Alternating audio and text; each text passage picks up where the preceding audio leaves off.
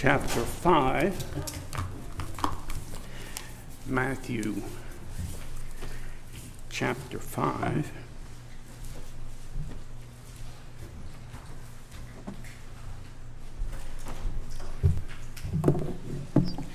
Matthew 5.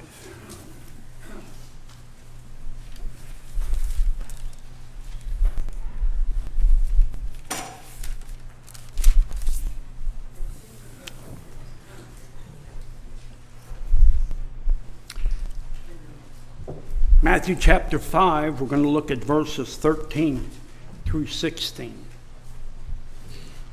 Verses that are probably familiar to most of us.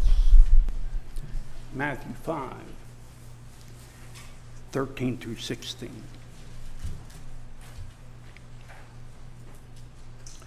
Jesus speaks here. He says, "Ye are the salt of the earth. But if the salt have lost his savor, wherewith shall it be salted? Is thenceforth good for nothing but to be cast out, to be trodden under the foot of men. Ye are the light of the world. A city that is set on an hill cannot be hid. Neither do men light a candle and put it under a bushel, but on a candlestick.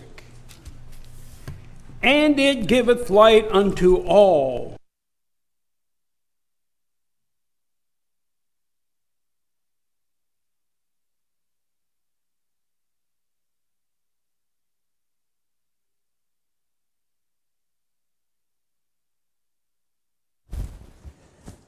Which is in heaven. Father, we're very thankful for these words of our Savior. A challenge, a picture, a command.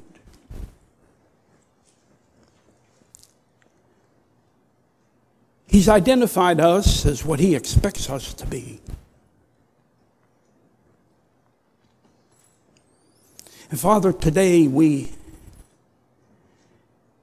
come before you, and I ask that you would help us. Help us to be honest with ourselves. Help us to examine our hearts and our lives. And to see if we're really living up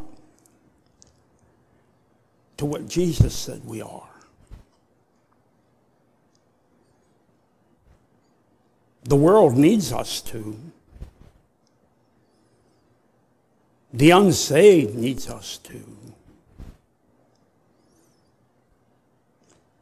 Help us to realize how important it is.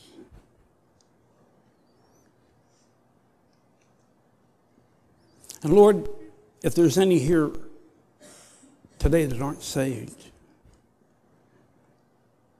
I pray that today the Holy Spirit would work in their heart. And they would allow us the privilege that before they ever leave this building, we could take the Bible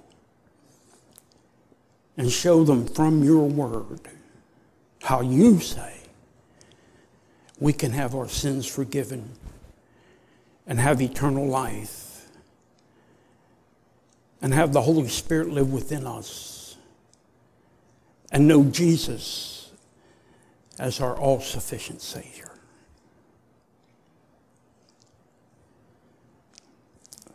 Father, I can speak to the outside of these people, but I can't get in their heart. Only you can do that. I pray that you would. I ask it in Jesus' name.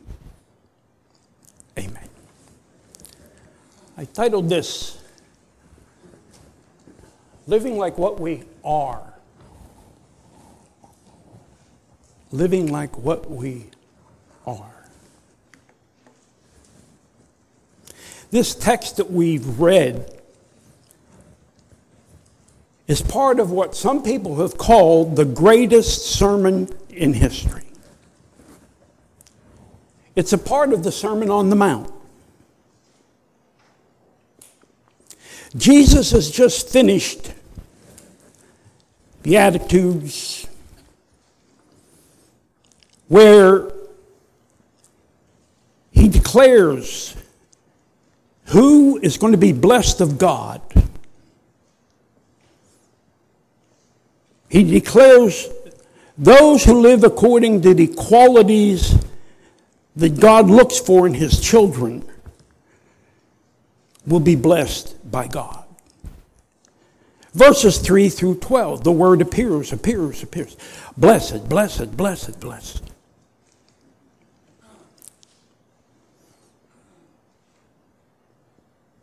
Now, as Jesus continues his instruction, he gives us two metaphors for how his disciples should live. And he gives the metaphors of salt,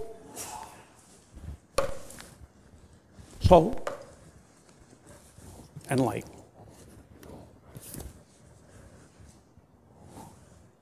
Very common things.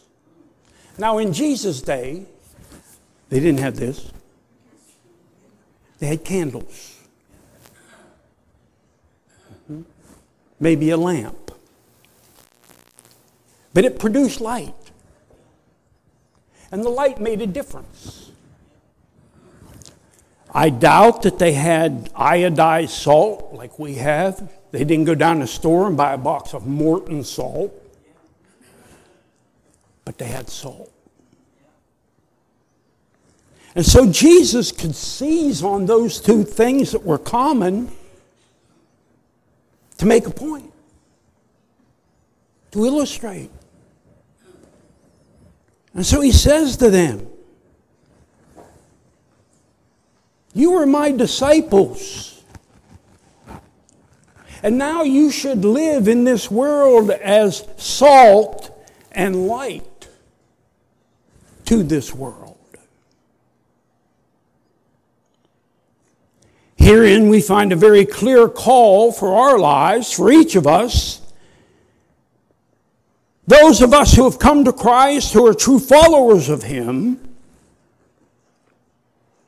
we are called here by Jesus to be the salt and the light to this world we live in. One man paraphrased what he saw Jesus saying here. He said he believed Jesus was saying, plan A is for you, my followers, to go into the world, to be salt and light to the world. Attract people with your faithfulness, with your goodness, with your radical commitments to me, and I will make you attractive to people. And by the way, there is no plan B. This is Jesus' plan. We are to go into the world and be salt and be light. We've been assigned by God with this task. We're to go into the world and display and preach the message of Jesus Christ. Display it in our lives and preach it with our mouths where we live. In our homes, in our communities, in our social circles, in our workplace, wherever we are. We are to be used by God to help other people know who Jesus really is. There's nothing more joyful, nothing more satisfying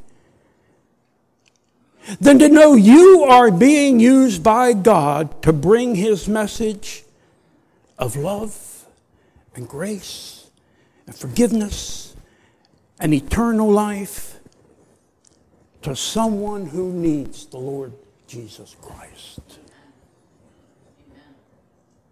To know that God is using me to influence somebody for the Lord. Now I want you to notice something I've tried to make evident up here. Living like what we are. Notice in the text, Jesus said we are the salt of the earth, and we are the light of the world, speaking in the present tense. Hey, maybe you've been out of school a long time, but I think you still know what present tense means. Now. Right now. Young boy down south went to his teacher and said, "Teacher, how do you spell rat?" She said, R-A-T. He said, no, like right now, right now. Jesus didn't say you will become salt and light. He didn't say you'll grow into it. He said, if you're my disciple, you are salt and you are light.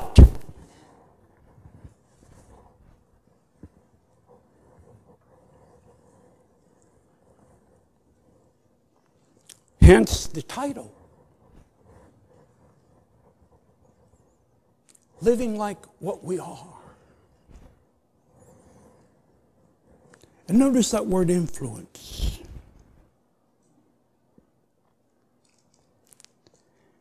Every believer is right now the salt of the earth and the light of the world. This is a major part of our calling. It is our purpose as His disciples. It is who we are. And it's why we live in this world. Oh, how many times have I said, listen, if the only reason God saved us was to take us to heaven, don't you think when He saved us, He would have just taken us? Wouldn't that have been the kind and loving thing to do if that's all He saved us for, to get us out of this mess?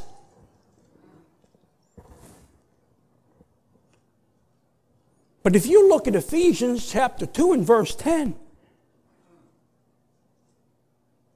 he says that we were created unto good works, that we should walk in them. God didn't just save us, take us to heaven. Though if you're saved, He will. When your time comes and you step out of this body, Paul says, be absent from the body is present with the Lord. But in the meantime, God left you here for a purpose. And He didn't just leave you here to have fun. He didn't just leave us here to enjoy all the wonderful things we enjoy. He left us here because there's a job to be done. There's a harvest field to be labored in. And we are supposed to be the laborers.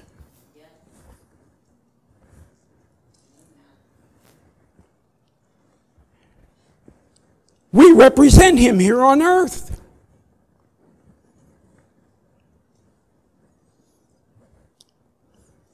Once we accept Christ into our lives, let me stop there a minute. You remember when you accepted Christ into your life? Remember that birthday? See, if you're saved, you have 2 birthdays. You can celebrate both if you want to. I don't know if that would count in a restaurant, gives free dessert on your birthday. If you could celebrate both. But listen, the first time you were born, you had a physical birthday. You are living proof of that today. You're here. Your second birthday is on that day when the Holy Spirit touched your heart and convicted you of your sin and your need of Jesus Christ. And you opened your heart and you called on Him and you repented of your sin. And He came into your heart and life and cleansed you and saved you.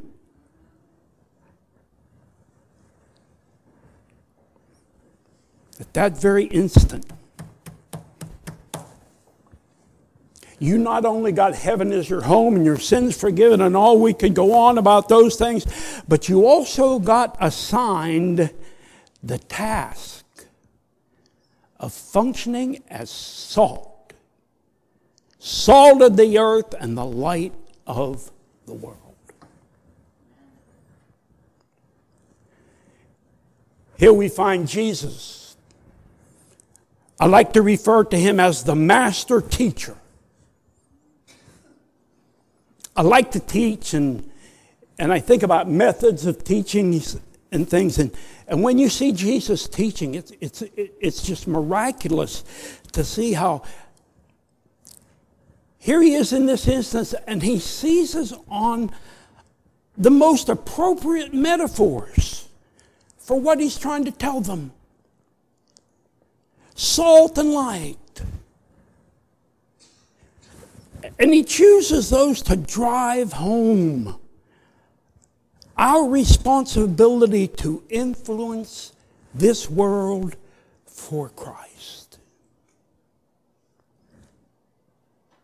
One thing that salt and light have in common is that both have a radical influence on whatever it is they come in contact with. I'll say that again. Both have a radical influence on whatever they come in contact with. And I believe Jesus wants us to understand we as believers must have a profound, a radical, an unmistakable influence for the Lord Jesus Christ by living like what we are.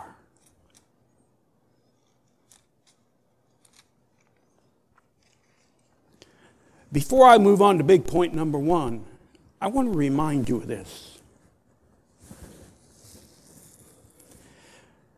Salt is ineffective when it's held in storage. I have salt. Salt. It's not doing anything. It's ineffective. It's there.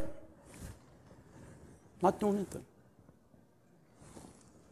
Now, if I had a nice hard-boiled egg or a nice ripe tomato,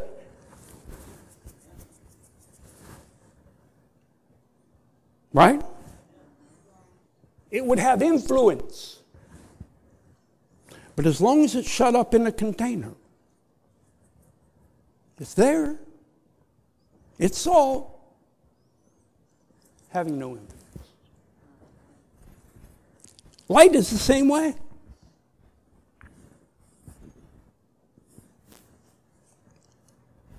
I have light. It's only effective if it's used, if it's allowed to shine. The potential's there. But it's no good if I don't let it shine.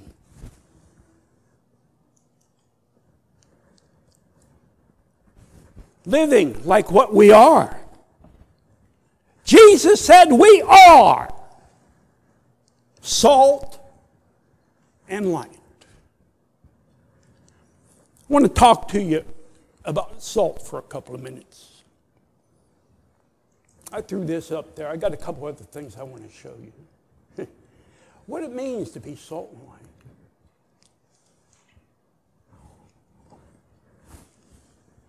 We should not ask what is wrong with the world. For that diagnosis has already been given. Rather, we should ask, what has happened to the salt and the light?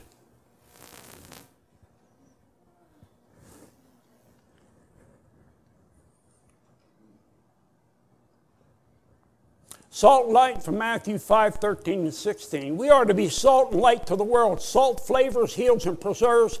Light reveals truth and provides guidance. You are the salt of the earth. What are the functions of salt? Oh, there are many. Go on. Well, I don't like to advocate you go on the internet, but look up uses for salt. It's like looking up uses for baking soda.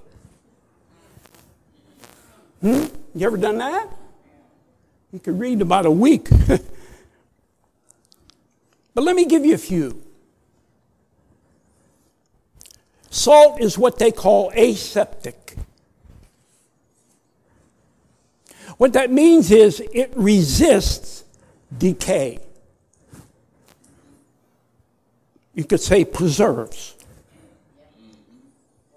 It resists decay. It's aseptic because salt cannot reverse corruption. It can only stop more corruption. You understand that? It cannot reverse corruption or decay, but does prevent it from spreading when it's present. It's used to hold decay and putrefaction at bay. Most of us understand in history, before the refrigerator came along, salt was the most commonly used preservative. If people wanted to keep things like meat and those kind of, they would put them in salt, soak them in salt, and dry them, and they'd last, I guess, forever.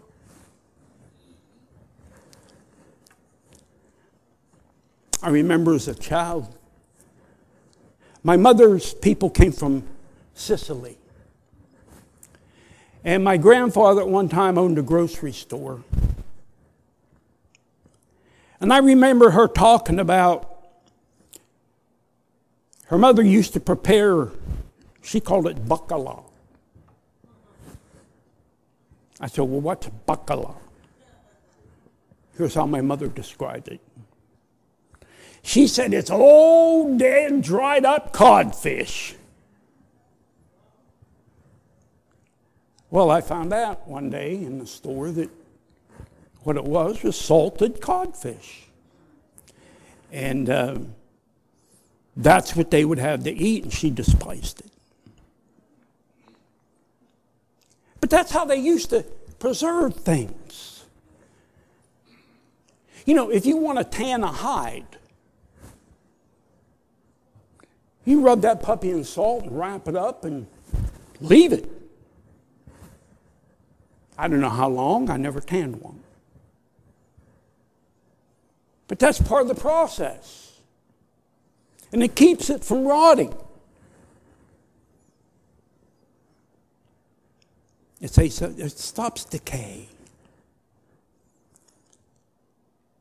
And then it flavors. Boy, we know that.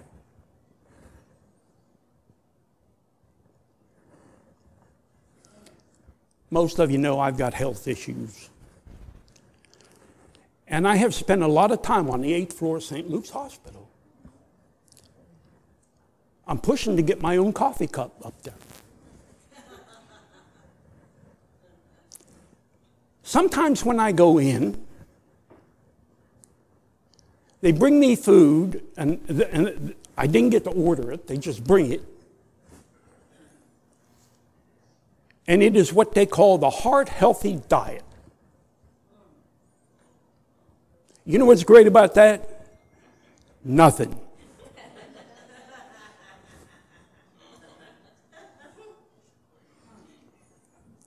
They won't let me have anything with salt. Nothing. I can't have anything with pork. I can't have anything with dairy. I can't have anything. Oh no, I can have Jell-O and broth. Have you ever tried to eat without salt? Now, I know some people, they go on salt-free diets. Hey, if you want to do that, have at it. Me, I like the salt shaker because it makes things taste better. I cut up a watermelon the other night. And my wife said, "You want some watermelon?" I said, "Well, sure." And she brought me a bowl of watermelon, and she brought me the salt shaker. I tasted a couple of pieces without salt. Nah. Boy, it tastes a lot better with salt. We were at Shady Maple yesterday, and I went by the grill place. And they were over there grilling. I couldn't believe this. They were grilling catfish. I don't think I've seen grilled catfish since I moved north. Down south, it's a big thing, catfish. But their grill was filled. I said, "What's that?" "That's catfish." I think I'll pass. And over here, they had some salmon. This big. Grilling. We'll pass on it. And I went over here and I found what I was looking for. Steak. And the lady was dealing with them, and I put my plate out, and she went, "Whew." And that thing covered half my plate.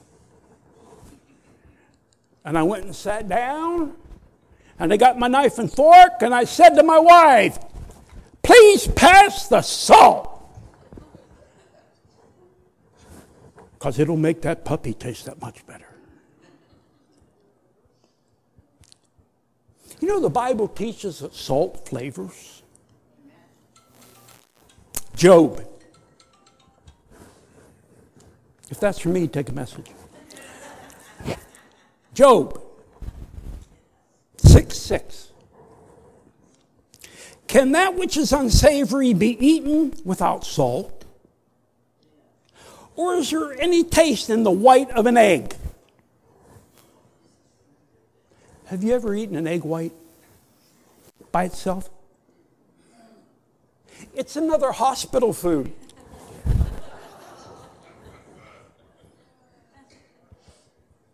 I think it was the last time I was in. They sent me an omelet. I took a couple bites. I said, "That's awful." And then I read the thing on my tray. I'm not allowed to have egg yolk. I have an egg white omelet without salt. There's no flavor. Now, if they would have gave me the salt shaker, I would have been all right. Salt flavors. One time I bought a sack of pretzels, and I wasn't paying much attention. I like crunchy pretzels. For some reason, I like crunchy food. And I bought these pretzels, and I opened them up, and I ate a couple. Oh. They were salt-free pretzels. That ought to be illegal. You shouldn't be allowed to call something that don't have salt a pretzel.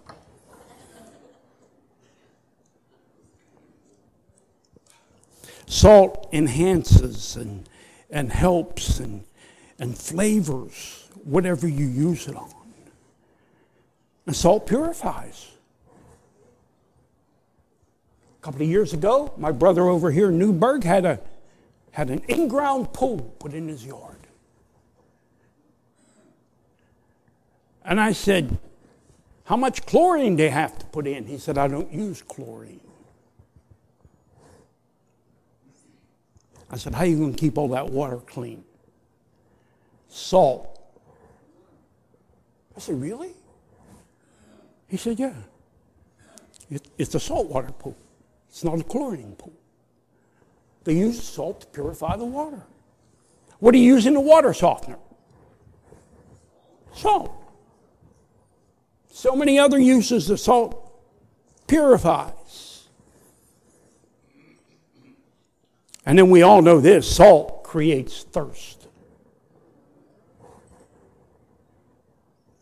When we eat salty food, we get thirsty. I said I like crunchy food. I like to crunch potato chips.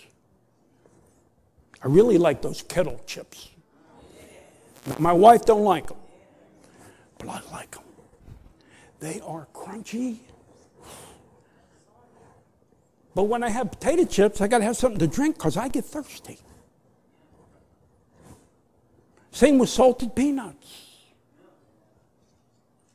Have you ever had this? Easter time we eat ham. I've noticed if I have ham for Easter dinner, about 2 o'clock in the afternoon, man, I'm drinking water. And water. And water, like I don't usually drink. Why? The salt in the ham is making me thirsty.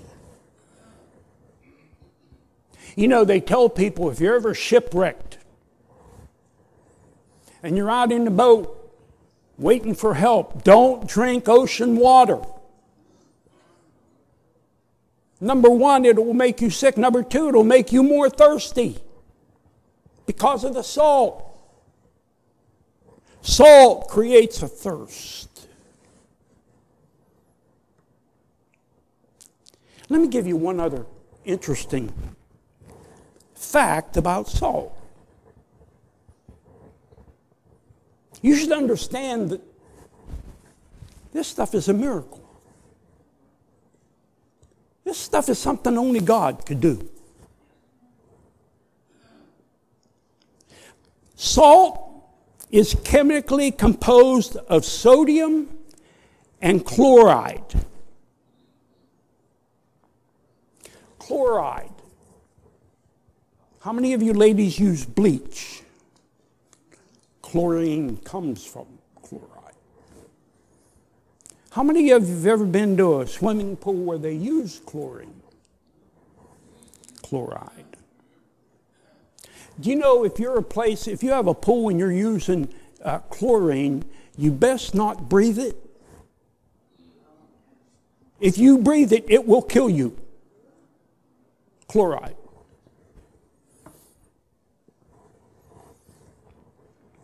But salt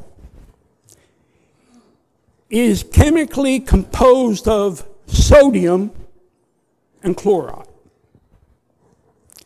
If you would pour a little hydrochloric acid on your hand, it would just take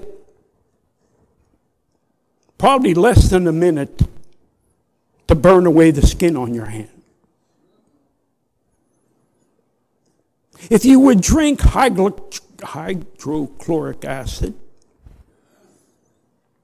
you will die in agony in just a few minutes.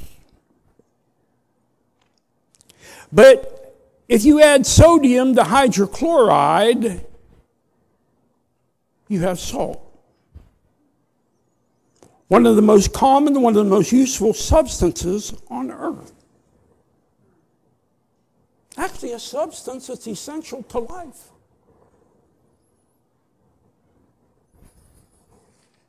Which brings me to this. That's the functions of salt.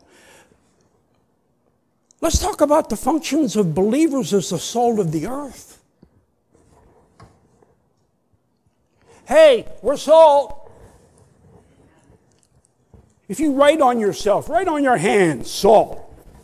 So remember what you are. Well, what's our function supposed to be as the salt of the earth? Well, number one, we ought to resist corruption and decay. As believers, we are supposed to have an arresting effect in the corruption that's around us. I remember as I worked in that can company, sometimes when I get around some of the people, they clean up their language. Yeah. Now, they would use foul language, etc., but if I came around, they clean up their language. I appreciated that. But see, I was being salt.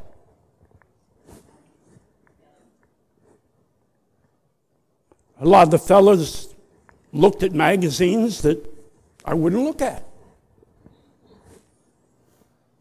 So if I happened to come around, they put it away. I didn't have to say anything. Why did they do that? I had an effect on it as the salt. You see, as I said, salt holds back corruption. And our lives are supposed to hold back sin. Yeah. The unsaved live to please the flesh. It's all their natural desires. And that behavior goes directly against the Word of God. We as believers are to live righteous, godly, and holy lives in the midst of the ungodly. We're to have an arresting effect, if you will, on the general corruption of society. Sunday school. By the way, adults, you ought to come to Sunday school. Yeah. I thought that was for kids. No, it's for you. I teach the class. We're dealing with things you need to learn. Amen, preacher. We were talking this morning about Christian school and why our children ought to go to Christian school, et cetera, et cetera, et cetera. And I have a philosophy, if you will, as to why our public schools are the way they are. Here's what I believe. Back in the early 60s, Madalyn Murray O'Hara brought a lawsuit about reading the Bible in public school. She didn't want her kid to have to hear it, and it went all the way to the Supreme Court. The Supreme Court said you can't read the Bible in public school. So, some churches said, Christian churches, Bible believers said, well, if that's the case, we're going to take our kids out of schools. We're going to start Christian schools. A little bit later, they came around and said, you can't pray in public schools. Whoa, that was it. Now churches all across America said, forget it, we're taking our kids out. We're going to start Christian schools. They'll be able to read the Bible and pray. Now listen, I'm not criticizing. I'm just saying what happened. But we never thought about this. When we did that and took the Christian kids out of the public school, we took the salt out.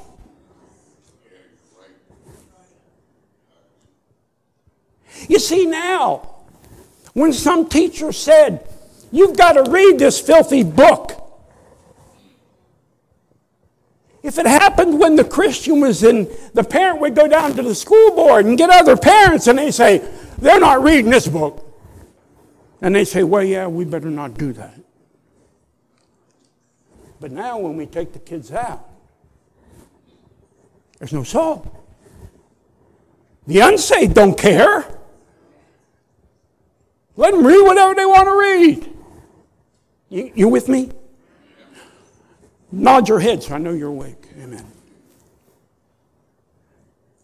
Salt. We're to hold back. That's a part of what we're supposed to do.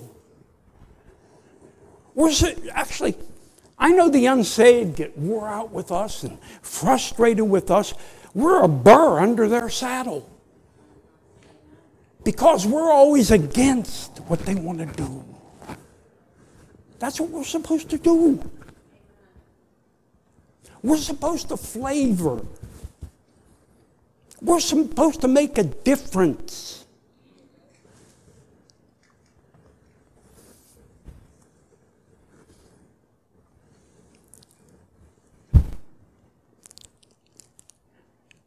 We think about the filth on the TV shows, movies. You know why that's the way it is? Because Christians didn't stand against it. Yeah, we didn't say, well, I'm not going to that. No, I'm not going to buy that. I'm not. So we weren't the salt we're supposed to be.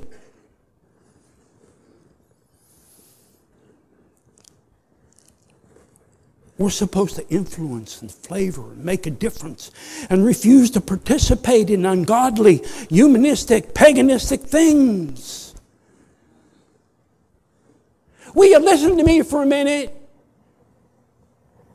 Believers need to stop supporting Disney.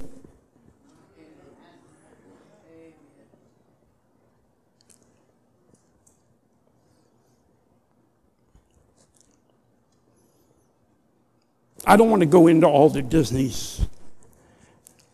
It's wicked. And it promotes wickedness. And we need to stop going to Burger King. Well, what's wrong with Burger King? Oh, they're flying the rainbow flag now. And we need to quit supporting pro sports. I forget which pro baseball team the other night. The man announced, I'm sorry? Tampa Bay. Around their stadium where they have their flags, they had the rainbow flag. I hope you know what the rainbow flag is. What they're saying is we're for gay, LBGTWXYZ and whatever else. I'm not. I quit watching pro football. I didn't watch pro anything else. I used to watch pro football. I quit watching 2 years ago because of that.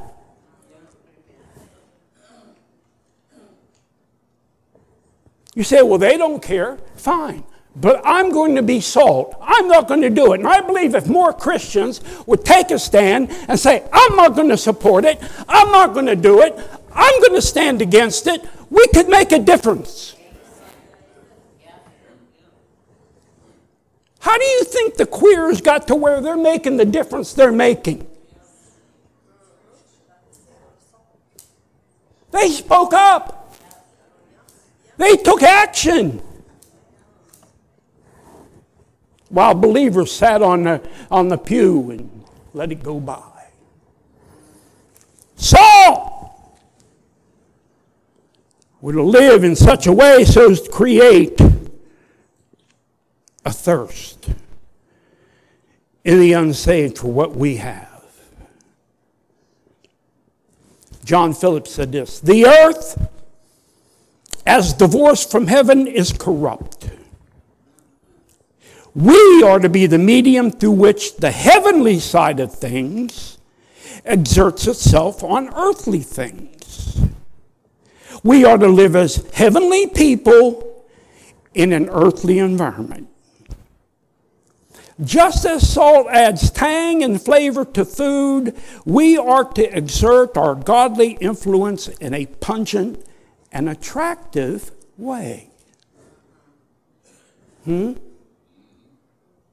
Pungent and attractive way. And then I read this. Oliver Wendell Holmes said, I might have entered the ministry if certain clergymen I knew had not looked and acted so much like undertakers.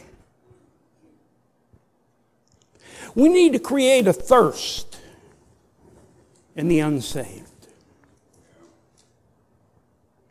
So we don't go to work and complain because we had to go to church yesterday.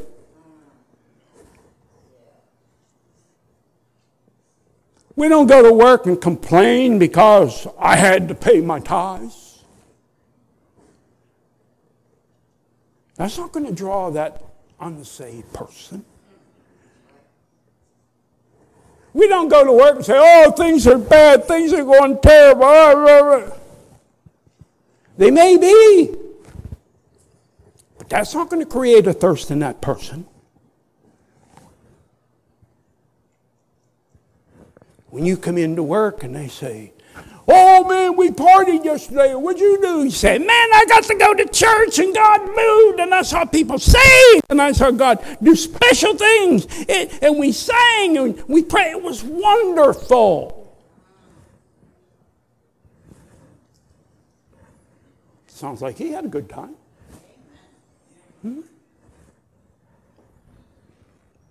Why aren't you depressed and despondent? We're getting laid off. Because I got a God who'll take care of me. You can know him. I've got to move quickly. Second point. You're the light of the world. And Jesus says, let your light so shine before men.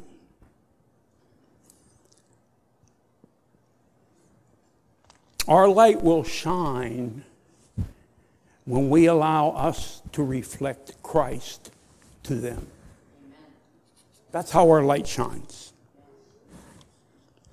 Maybe you haven't figured this out yet, but you don't have any light in yourself.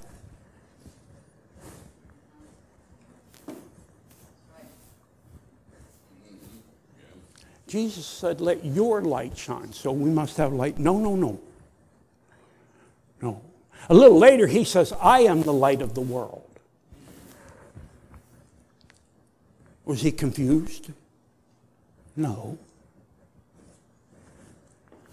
Most of us know the moon has no light of itself. Some of you look like, oh.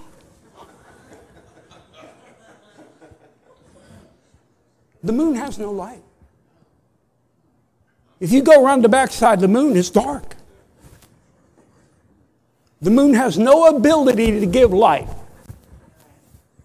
But I see it up there. It's a light. The moon is reflecting the light of the sun. You get it? We had no light. But our light can shine. The light that can shine is we reflect the light of Jesus Christ on this world. It's not our light. It's his light. We're to live in such a way that would show him. This world is in spiritual darkness. And really, apart from Christ, so are we. A couple of facts about light. Number one, it's visible. Boy, that's profound, isn't it? Where there's light, you see it. You ever thought about this?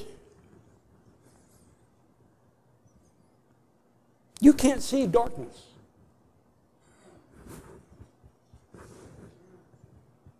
You ever been someplace where they turned off all the lights? We went through a cave one time on a train, and they said, we're going to go through this cave. It's going to get dark. There's no lights, blah, blah, blah. Sure enough, we got in the middle of that cave. It was dark. You couldn't see your hand in front of your face, but you couldn't see dark. You knew it was dark. You can't see dark, but you can see light. As soon as there's light, you can see it. Light eliminates darkness. When light comes, darkness must flee. Darkness never overcomes light. Light always overcomes darkness.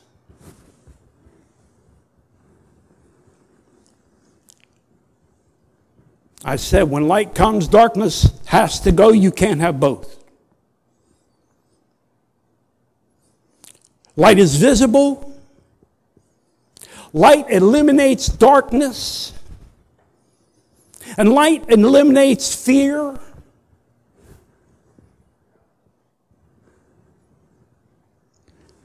People fear darkness because it holds the unknown.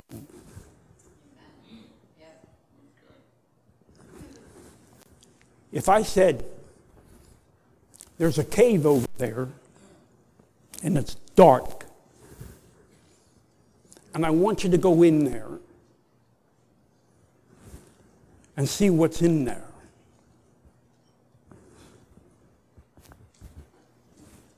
you'd be scared.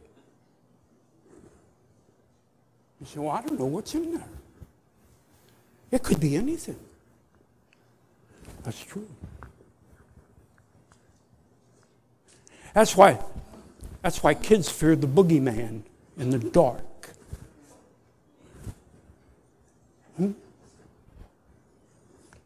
That's why we don't want to walk down a dark alley at night.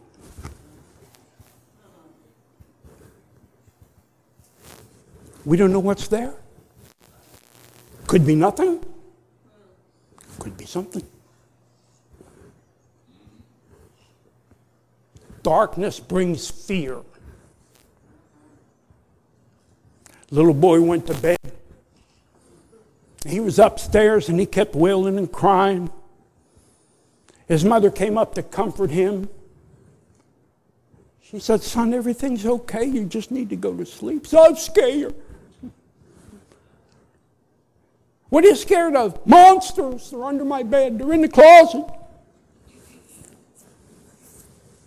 She said, no, son. She opened the closet door. See, no monsters. She looked under the bed. No monsters. She said, now I'm going back downstairs. I want you to go to sleep. Oh, I'm afraid. I want somebody here with me. I'm scared. Stay with me. She said, Jesus is with you. He said, I know, but I need somebody with skin on them.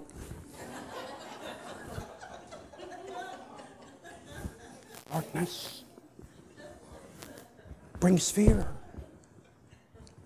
But light eliminates it. When we can see what's there, when we can perceive,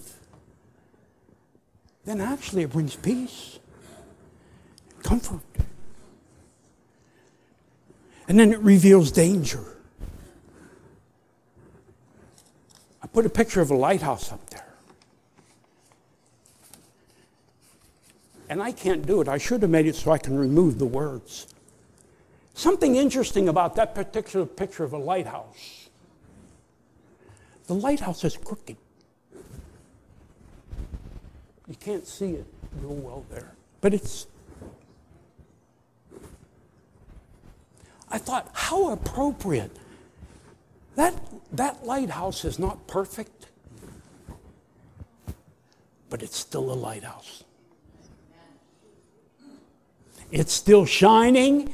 It's still protecting. It's still doing what it's supposed to be doing. It's not perfect. Listen, we may not be perfect, But we can still be lighthouses. We can show the way.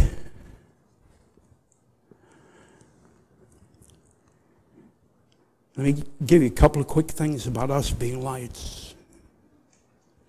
Number one, we reflect the light of Christ. We don't need to show them our light. We don't have any. It's not about us. It's not about our accolades. Him. John the Baptist said, "He must increase. I must decrease."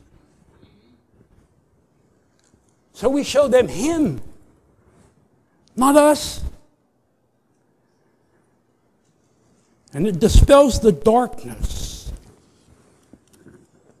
The world's in spiritual darkness, but as we show them Christ and tell them of Christ, the darkness has to go. Now they're seeing truth. You know, sometimes you have to shine the light to see what's real, what's true. When I work on things, sometimes I got to go get the flashlight so I can look and see what's really going on here. When we shine the light of Christ, people see. And it dispels fear. Somebody said this, and I never thought about this. Nobody fears light.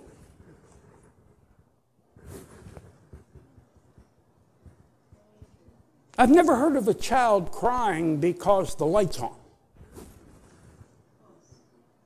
You know, when they go to bed at night. I've heard many times how they cry because there's no light on. We don't fear light. People don't have to fear us when we're sharing the light. And then it reveals a difference. The light that we share reveals a difference. When we're reflecting the light of Christ in us, we're different. We're different from them. If we're being like Jesus, we're going to be different. And they see it. That's why they call you weird. That's why they say you're a religious fanatic. That's why they say you're in a cult or you're wacko or whatever they say. Because there's something different about you. Thank God for the difference. But you didn't make the difference. He does. So we live like He wants us to live. We live for Him, and that reflects Him to them. And they see a difference. And they say, you know, they're weird, but there must be something to this. They're weird, but they sure are happy. They're weird, but they don't seem to worry much. They're weird, but they have a way of handling things that I don't have.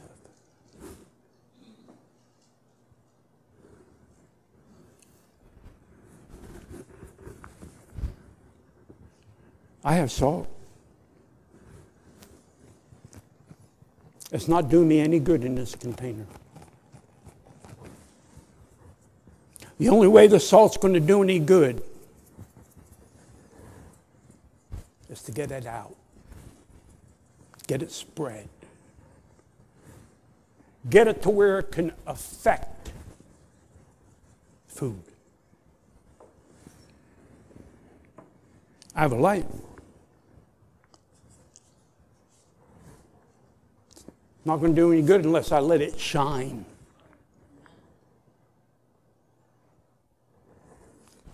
Jesus said,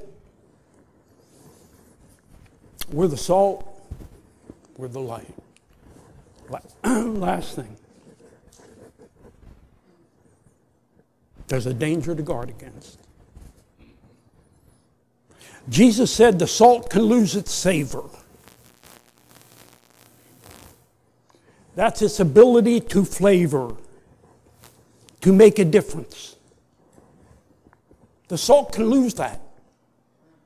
And he says if it loses it, it's not worth anything. It's not effective. And you know, our light can dim. You know, the lighthouse, I thought about the lighthouse. And you know, every day, if you read about lighthouses, the lighthouse keeper, every day we go clean the lens. Because he knew how important that light was. That light showed people the way to safety. And if that lens was dirty and dim and they couldn't see that light, they could be lost.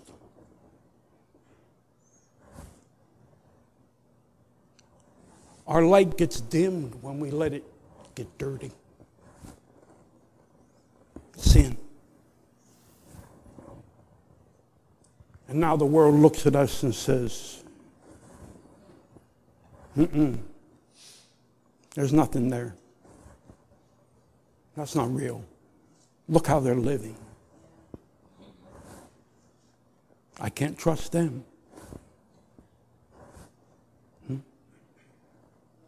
Let's bow our heads. Father, help us. Help us just to be the salt and the light you want us to be. Help us to hold back, if you will, corruption. To have a purifying effect.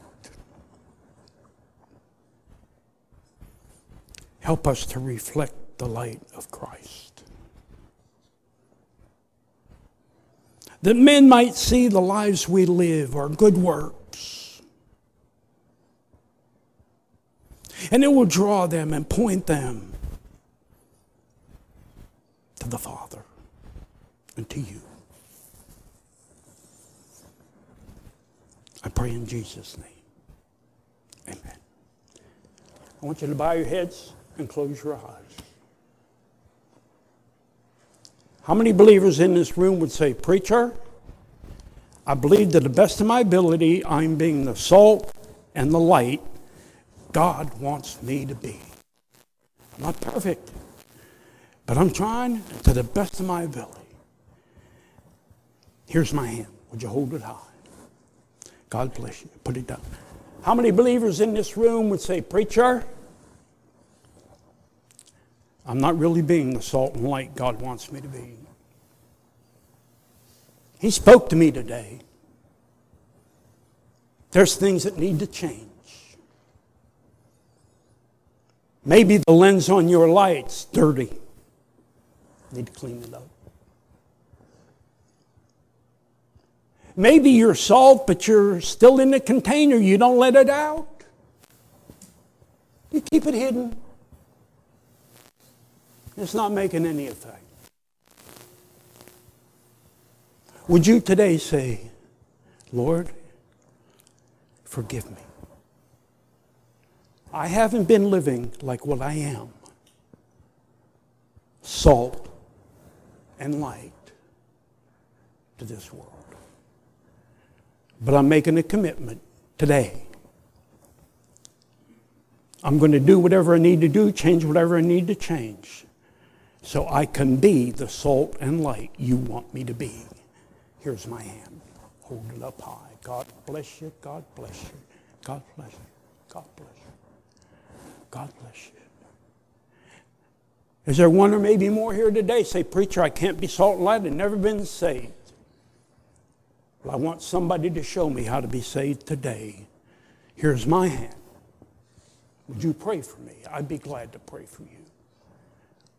I won't call your name. I won't embarrass you. Will you just slip your hand up? Let me know.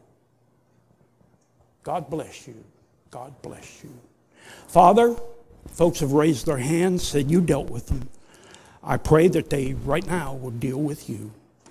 Make whatever decisions and changes need to be made. And I pray for the one that raised the hand. That one, when we begin to have invitation hymn, would come.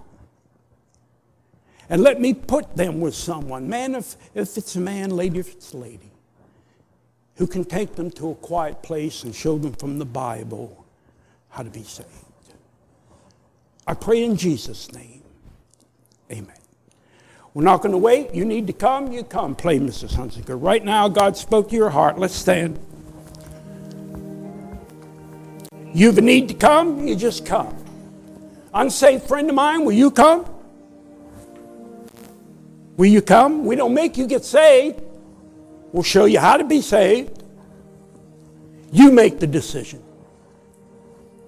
Will you come?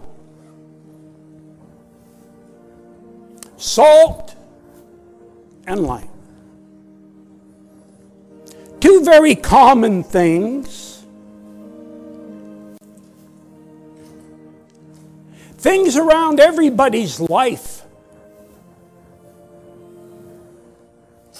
You see, God never intended for us to just completely separate and isolate ourselves.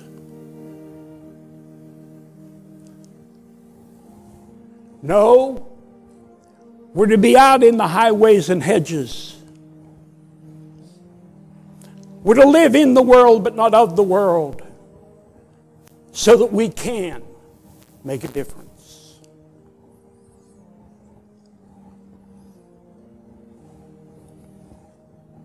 Will you come?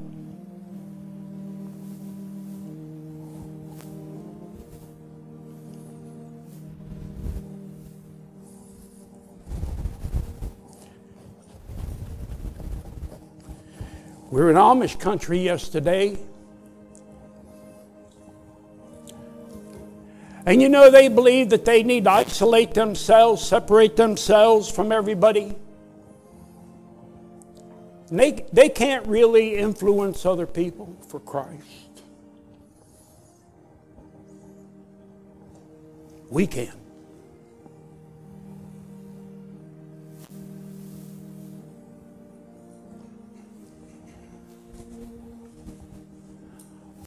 All right, I want to invite you back tonight. Missionary Belcher will be here, going to Guam. And I'm sure you would be a blessing. If you would be here, it would be a blessing to him. Father, thank you for your opportunity that we might be salt and light. That we might be able to influence the unsaved of this world for you. Help us to do that. In Jesus' name, amen. God bless you. You're dismissed.